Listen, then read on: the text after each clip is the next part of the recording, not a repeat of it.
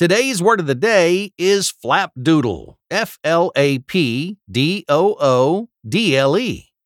Flapdoodle is a noun that refers to nonsense. Our word of the day doesn't appear to have an origin.